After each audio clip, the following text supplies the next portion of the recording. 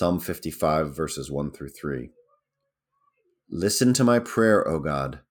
Do not ignore my plea. Hear me and answer me. My thoughts trouble me, and I am distraught at the voice of the enemy, at the stares of the wicked, for they bring down suffering upon me and revile me in their anger.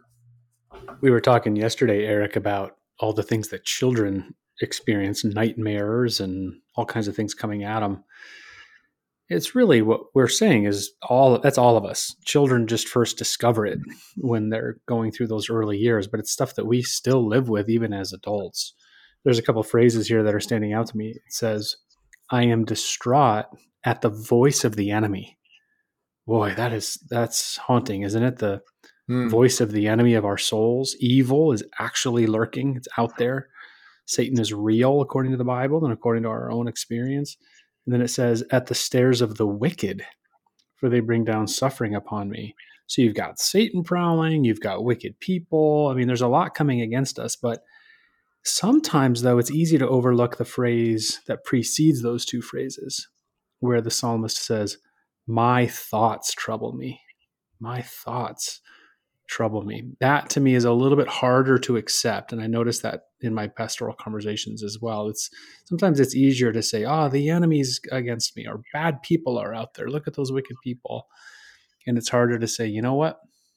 My own thoughts betray me sometimes. My own sinful thought patterns, my own cravings of my own heart actually got me into this mess. I'm not going to blame the enemy right now. I need to blame my own thoughts. So I'm grateful for this psalm where the psalmist lists all of it. My thoughts, the enemy, and the wicked are all manifestations of sin and evil in this world. And I need God's grace and power over all of these factors. So I called this day Elijah because in the course of the 365 days in the year, I became quite fascinated by some of the giant or towering figures in the Bible, Elijah being certainly one of them, who actually open up for us a single example of what life can bring anybody.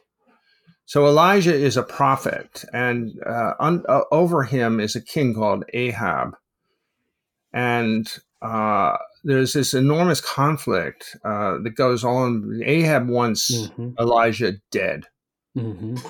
And the reason I think these characters like Samson, Elijah, on and on, who represent kind of, they're the kind of stepping stone to Jesus Christ in a funny kind of way. Mm-hmm.